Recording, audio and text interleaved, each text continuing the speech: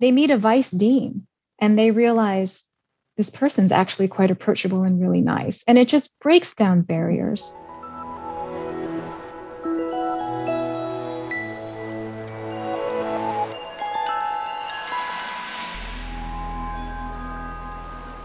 Welcome back to the Faculty Factory podcast, friends. I'm Kim Skorupski, and you've tuned in to the Triple H, the Habits and Hacks from Hopkins. And today we have Dr. Jennifer Lee. Jenny, how are you doing today?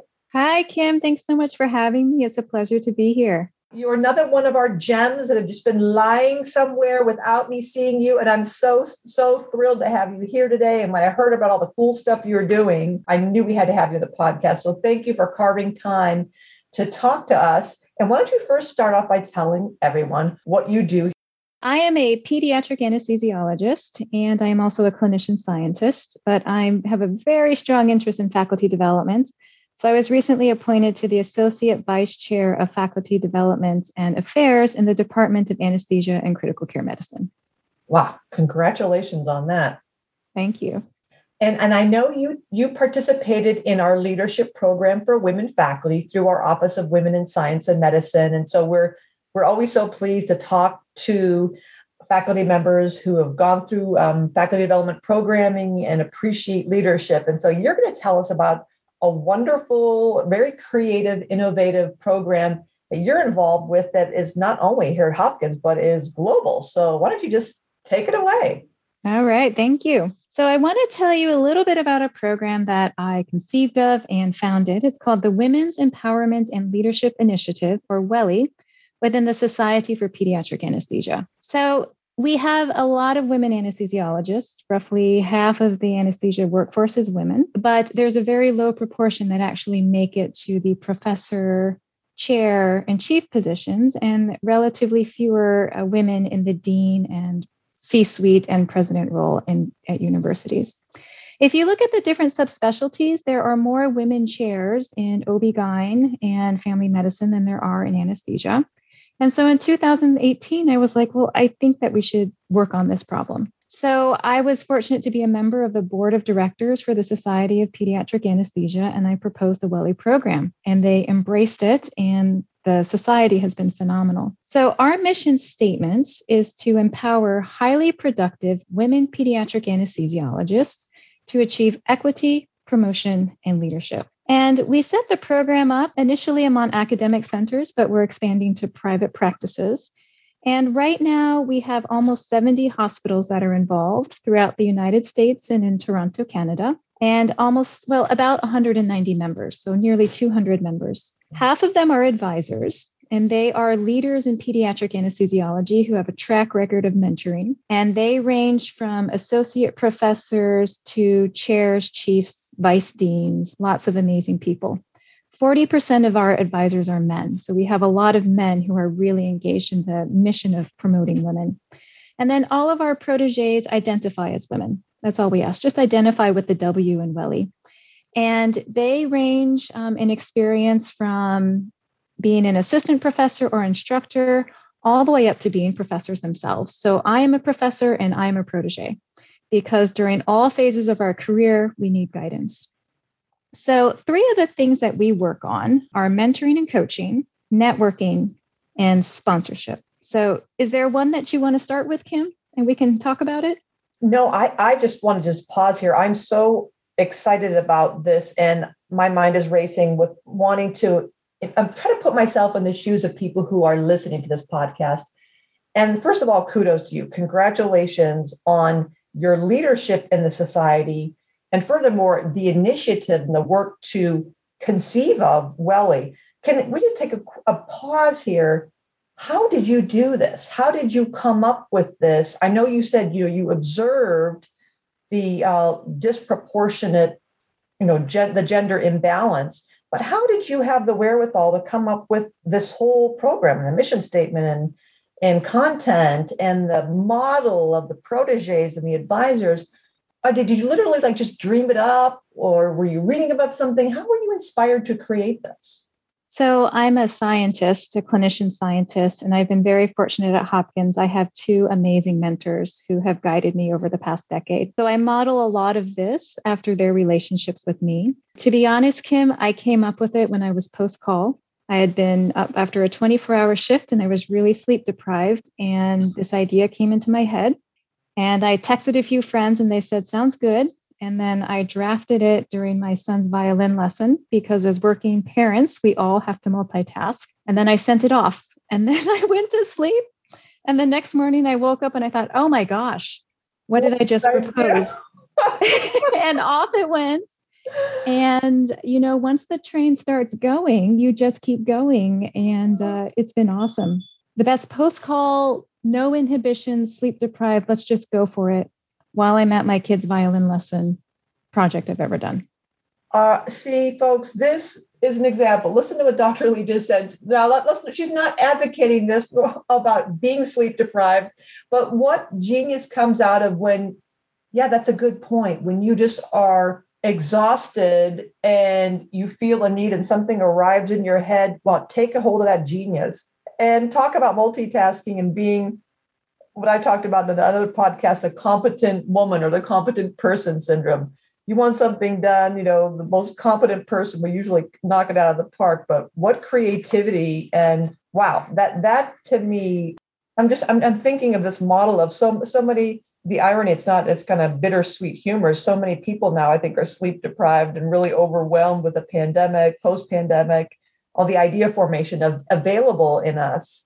If we could have just a little bit of space sometimes, maybe take your neighbor to their soccer lesson or their football game or their violin lesson. You can come up with an idea and conceive of it. That is genius. I love it. Well, the other key part is the people. So finding people to do it with us. And so I built an amazing team. So I have to credit my team. Yeah. Well, you're very humble. So you mentioned the three things. Let's just get right into now, mentoring and coaching, because we all know and appreciate the value of mentoring. There's been a lot published in this space. And so we get it. And, you and I were just talking, coaching is becoming even more important and more popular. People are trying to figure out, do I need a coach? Should I be a coach? So let's just get into that. I want to hear how you approach the difference between mentoring and coaching. Mentoring is a very well-known paradigm within academic medicine. And so the classic example is I want to learn a skill. I go to somebody and then they tell me what to do, and then I pick up the skill. Coaching is very different. It's all about listening and trying to get your protege to really explore for herself or himself where they want to go in life. And so the example I like to give is the metro map of Washington, D.C. So you've got the green line, the yellow line, the red line, and all of them lead to the Smithsonian. Yeah. So if your protege says, I want to get to the Smithsonian, but the advisor says, take the red line, and the protege says, well, I really think I want to go on the green line, the protege is more likely to succeed on the green line. And so the coach's job is to help them say, where do you want to go? Which line do you want to take? And then hold them accountable. And if the green line didn't work, it's okay. So take the fear out of failure. And then if it didn't work, explore with them, why didn't it work? What didn't work? What are we going to try now? Is it the green line again with a different approach, or do you want to try a different line? And so we just had a coaching workshop. So we train all of our advisors in formal coaching skills. We bring coaches, executive coaches, either in person or virtually to do coaching training sessions. And my executive coach is Ellen Moore from More Creative Strategies. And she taught us an acronym called WAIT, WAIT, which stands for Why Am I Talking? So in coaching, we should ask ourselves, why am I talking?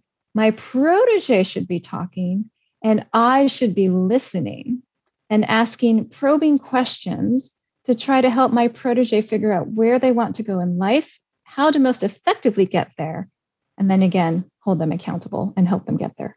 Oh, so Jenny, I love two things. The map, I love the visual image of the map of DC and the lines. That's a great metaphor.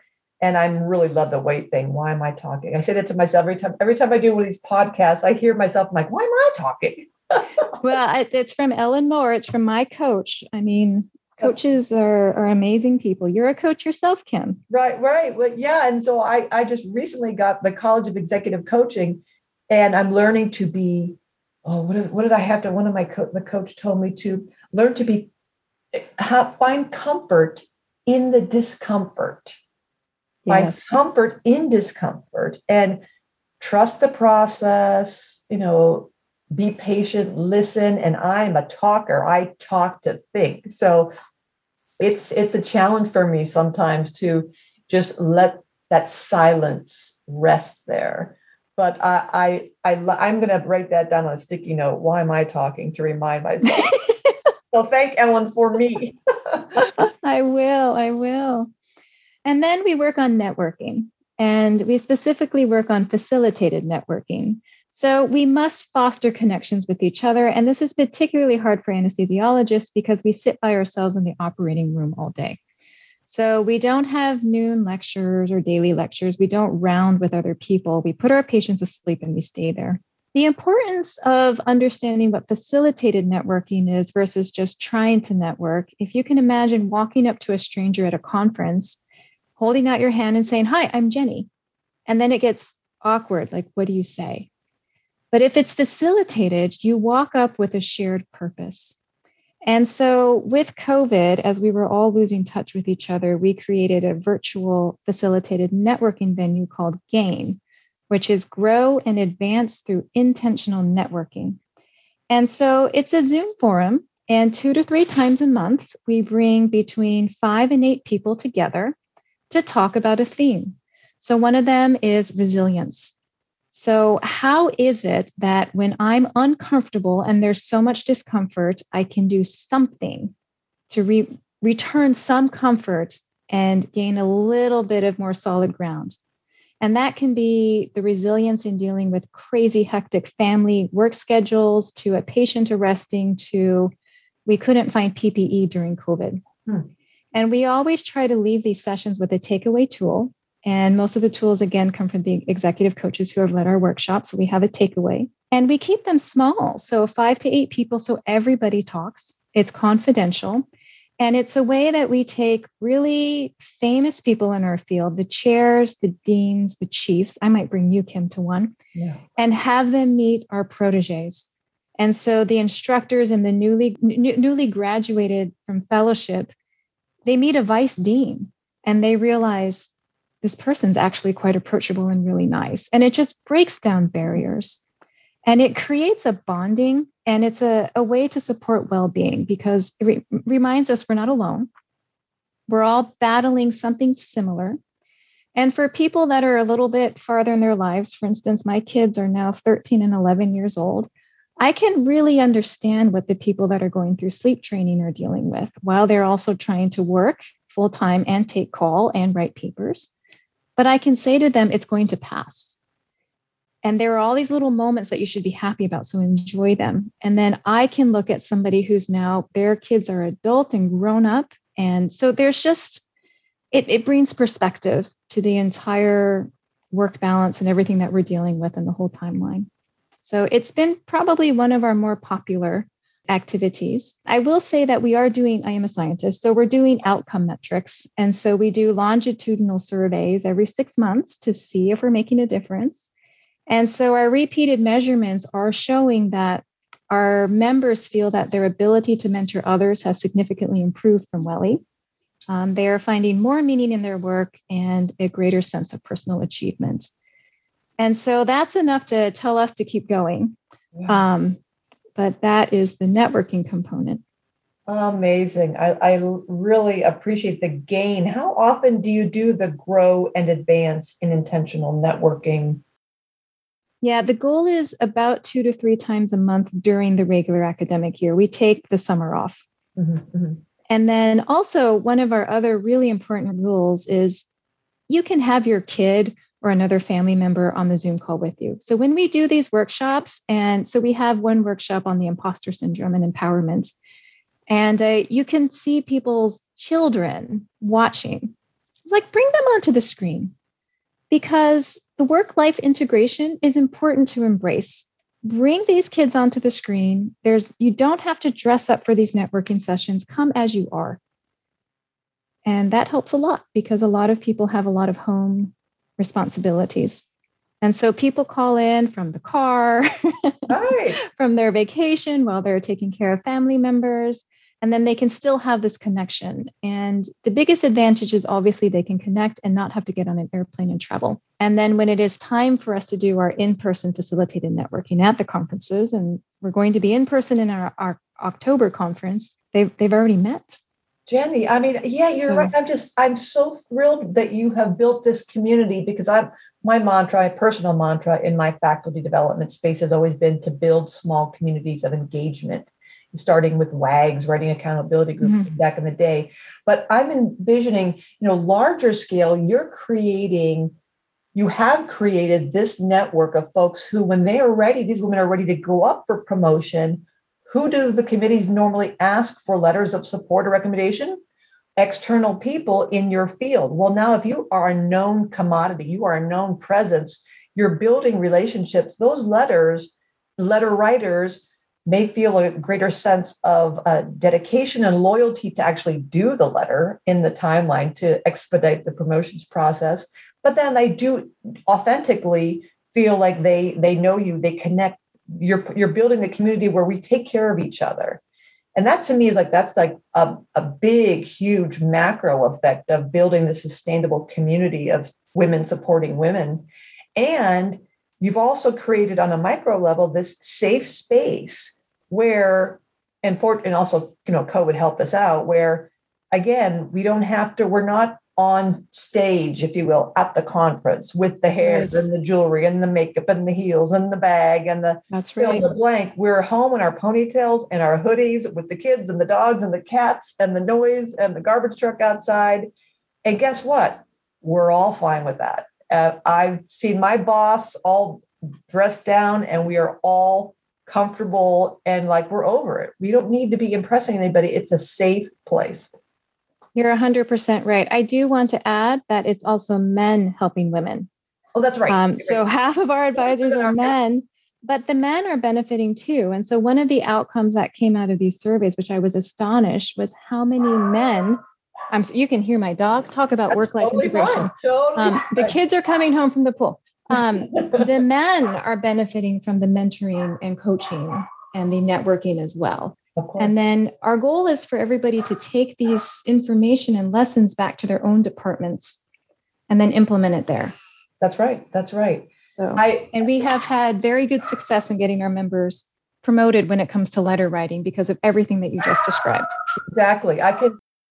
It always, we have had this discussion in faculty development at the AAMC, Association of American Medical Colleges group on faculty affairs, about having single gender programs like women's leadership programs or men's leadership programs and UIM leadership programs, and the positives and negatives of having gender specific programs, and how there's a good part of that, of course, for networking and safety and feeling.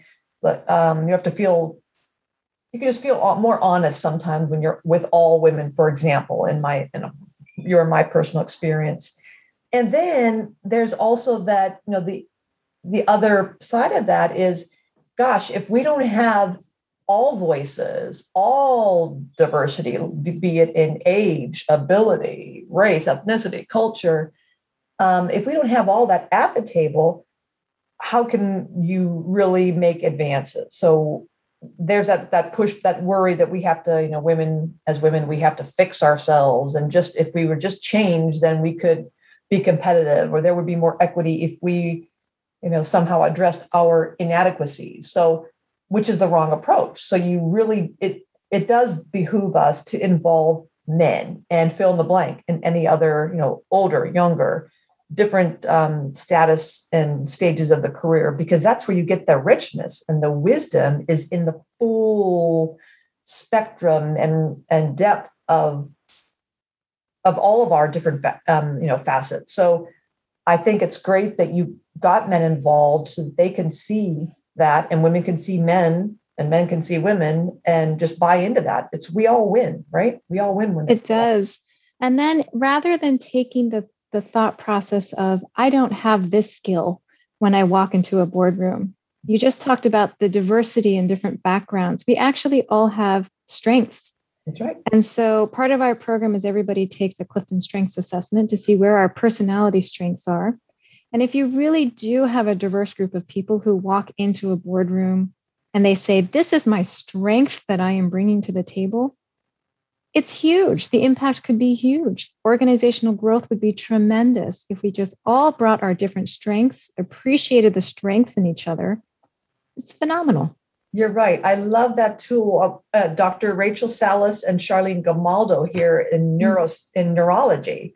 They're both trained in that Clifton Strengths. And Rachel describes the process now in the clinic. She does sleep disorders and sleep studies where she has done it with all the staff, all employees, everybody in their lab. They have done the Clifton Strengths. And so she knows her families and her patients to know that I need a feeler, I need a strategic person here. She will pull people together to go meet with families or to spend time to do, getting the patients in or following up with them based on their strengths. So everybody on the team feels valued because they know at any time their strength is, we need you, we need an input person, we need an achiever. That's amazing. The feeler. And so everybody's contributing to their strengths. And so she has that heightened awareness and everyone's aware of that. And then similarly aware of what I guess they call it the Myers-Briggs, we call it in the grip. But I think, when your strengths are overplayed, they can be your weaknesses. I think they call it the blind spots, I think, in Clifton Strengths, that knowing our strengths and then similarly being aware of where we don't do very well. So hence, I need a Jenny. Oh my gosh, if I'm going to go into this meeting or this thing, I need get me Dr. Lee because she's really good there. And that's something I struggle with. So that kind of coaching and awareness, really just everybody wins with that approach. That's right. Yeah. I love it that we're on the same page. Yeah, I love it. No, this is great. I love Welly. You said you started it in 2018? Yeah, fall of 2018. That was our first coaching workshop. Unbelievable. October. And 190 members already. Yes, we had to limit the enrollment to make sure we could deliver quality. And then we have a single application cycle in the fall. And people can self-nominate. So ideally, they'd be nominated by a leader in their department or someone they know. But absolutely, we take people who self-nominate. We love that. And the program is how long is the entire program? And you talked about 3 components of it. Is that the entire program?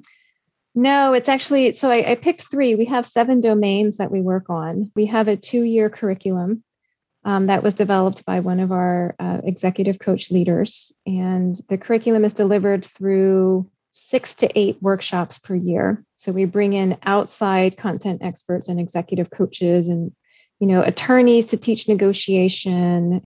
How did you get this funded, or people pay? How is this?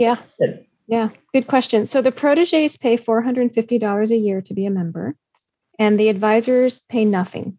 And so we want our advisors to help the proteges in exchange for all of this education. And then we do a lot of fundraising. I've actually gotten industry support, had a little bit of support from Massimo to pay for one of our workshops. And everywhere that we can fundraise, we do. And we really rely on our advisors to create these sponsorship activities, which are so important. And we can talk a little bit about sponsorship because I was shocked at how many people didn't know what sponsorship was. Please, let's. So, there's so many brilliant faculty that sit around and wait for the invitation to talk about what they do. And what we need them to do is step forward and say, hey, I'm ready to talk about all the great things that I do. And so by educating our members and how important it is, and actually it's our duty to create opportunities for other people to disseminate their information. So invite your colleague to your institution to talk. Invite your colleagues to speak on a panel at a conference. Open these doors, especially for the next generation of people coming up. The instructors, assistant professors, associate professors, open those doors for them. because if we're able to walk through the door, bring more people with us. And so actually we're working on a version of that at Hopkins. It was started in my department. So again, I'm in the Department of Anesthesia and Critical Care Medicine. And in January of this year, we started the Visiting Professor Exchange. And so, COVID stopped so many of our in-person lectures. So we said, well, why don't we do it virtually? And so Dr. Nader Faraday partnered with me and my chair and Dr. Mary Beth Brady, who's a cardiac anesthesiologist. And we reached out to institutions around the country and we created virtual venues for people to talk, deliver invited lectures. And for a lot of people, it's their first invited lecture. So the requirements to be in the program, you got to have something to talk about. And so we say, talk about anything that's important to you. So that includes clinical protocols. It's not just original science, but it can be original science, education, bioethics, diversity. It's been phenomenal.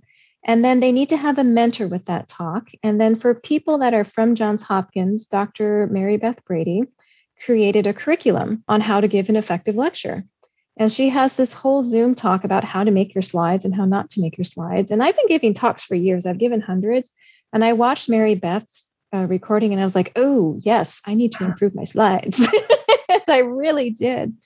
And so since January, we've planned around more than 40 of these lectures. And a lot of them are shared venues. So we'll have multiple departments call into the same Zoom link. And so we have the Hopkins anesthesiologists and anesthesiologists from Boston and from Florida, all on the same call, listening to one speaker.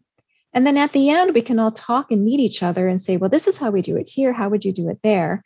And it also really raises the excitement level for the speaker, because not only are they giving their expert opinion, but they hear the feedback from different hospitals. And there you go. It facilitates networking. And then we build mentoring right into it, because when we do practice runs with them, we mentor them through the talk and the delivery. So we've been very fortunate. It's been a good program. Oh, Jenny, I'm just blown away by this.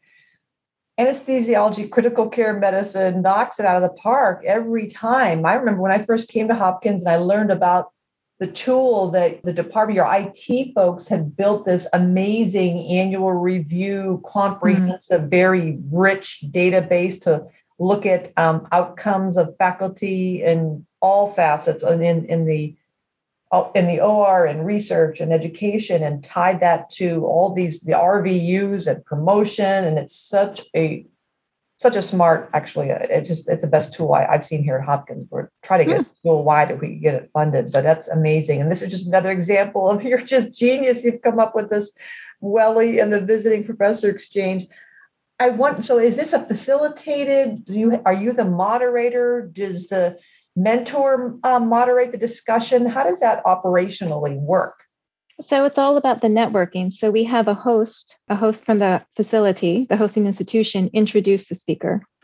And then if there's time, we can set up 30-minute Zoom meetings for the speaker to do like a virtual visiting professorship. Oh my God. And so when we have people come speak virtually to Hopkins, I try to find a content expert to be their host and introduce them to the department.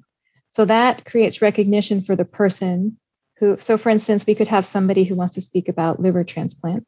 I would take a junior or mid-faculty person, or maybe the chief, and say, I need you to host this person. You're going to introduce them to the department, but you're also going to announce the talk to the department, which raises their recognition. And then it forces them to meet the speaker. And then they have something in common. It puts them automatically into a facilitated networking environment. And then we go from there. Unbelievable. I love it. And as you mentioned earlier, it's efficient. You're saving time, you're saving money. Nobody has budget anymore. And you're building community, right? You're showing how we can pivot and really do some good things and be innovative. I love it. It's wonderful. Yeah, it's particularly good for people that can't travel. So that's a big limiting factor for people that have a lot of home care responsibilities. So both women and men do childcare. Take care of their own parents and extended family. And that prevents a lot of us from flying across the country to give talks or to attend conferences. And so this allows you to do it from home. At Hopkins, in order to get promoted, you have to give talks. Mhm. And so unless you have a 24/7 nanny at home, you can't do it. And so if we can create these venues for people to do it without having to leave their homes and their families, I think we can help a lot of people and advance our field even faster. Oh my gosh. And this is so easy now. We've all become so facile with Zoom. And Right. then there's no you need someone to organize it and get the roster and then do the inviting, but sounds like it's a low cost, lowish effort process. So it's not like you have to hire a full-time person to do this. Am I right? No, it's we've had no expenses to be honest, but I did just ask for a shared drive. It's going to be like $5 a month. No, forget about that. Now you're over the top. Dr. Lee, what are you talking about? A shared drive? Too much money. Game over. Game over. Yeah, no, it helps to have an administrator to coordinate things, but again, Kim, it's about the people, right? And it's about building your team. And so when you have a bunch of chiefs and senior faculty who want their junior faculty to go out and give talks, and we want to receive them, it just happens. Everybody comes together and we make it work. It's always the people that make it work. And that's what makes all these programs so great. It's the people.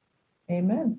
Yep. It comes down to it. And look at how ingenious we are when we need to recalibrate, when we need to get off the green line and go to the red line or whatever. We can do it. We can figure out a new process and make it work as long as the will is there, as long as we see each other as people. And it's a beautiful thing to take that time and really be inspired by others' experiences and getting those ideas. And who knows, the next time you're sleep deprived or at your kid's violin practice, you may come up with another idea, or this is how these things happen, by talking and thinking and carving out time to just think and be and experience. So I just really want to thank you so much. This has been such an inspiring, I think I've got 5 things I'm going to do in addition to the wait. Why am I talking?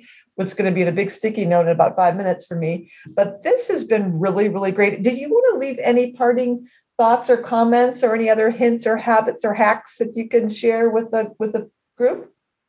I think my parting comment is how much joy comes out of working on programs like this, because I think the proteges who benefit are obviously very happy, that the advisors and the mentors and the senior faculty who support them probably come out just as happy, or if not happier, because there's so much joy in helping somebody elevate and realize that they can do things that they didn't think they could accomplish. And to watch somebody recognize, I actually do have that potential. It's probably one of the greatest professional joys, aside from taking care of our patients, that I've ever experienced. So the giving portion is amazing. And I just feel very grateful to be in this space. Oh my gosh, that's so well said. Dr. Jennifer Lee, Jenny, you really did hit the nail on the head there with the joy. We have to find moments of joy, and the giving, reminding ourselves we gave so much this past year, and sometimes it can feel thankless, and we take a lot of hits in academic medicine. But you're right, to see someone else's eyes light up and the light bulb goes off and the smile and the shoulders relax in that person, when you feel like, oh my gosh, I see life and light in that other person. And it really does make you feel so happy. Like, I can go to bed tonight. I did a good thing and I'm actually contributing, bringing value. So thank you for bringing so much value to Hopkins, to the faculty factory community, to your field. Very, very blessed to have you. And thank you again, Jenny. Thank you so much. See you next time in the Faculty Factory podcast, everybody. Till next time. Bye-bye.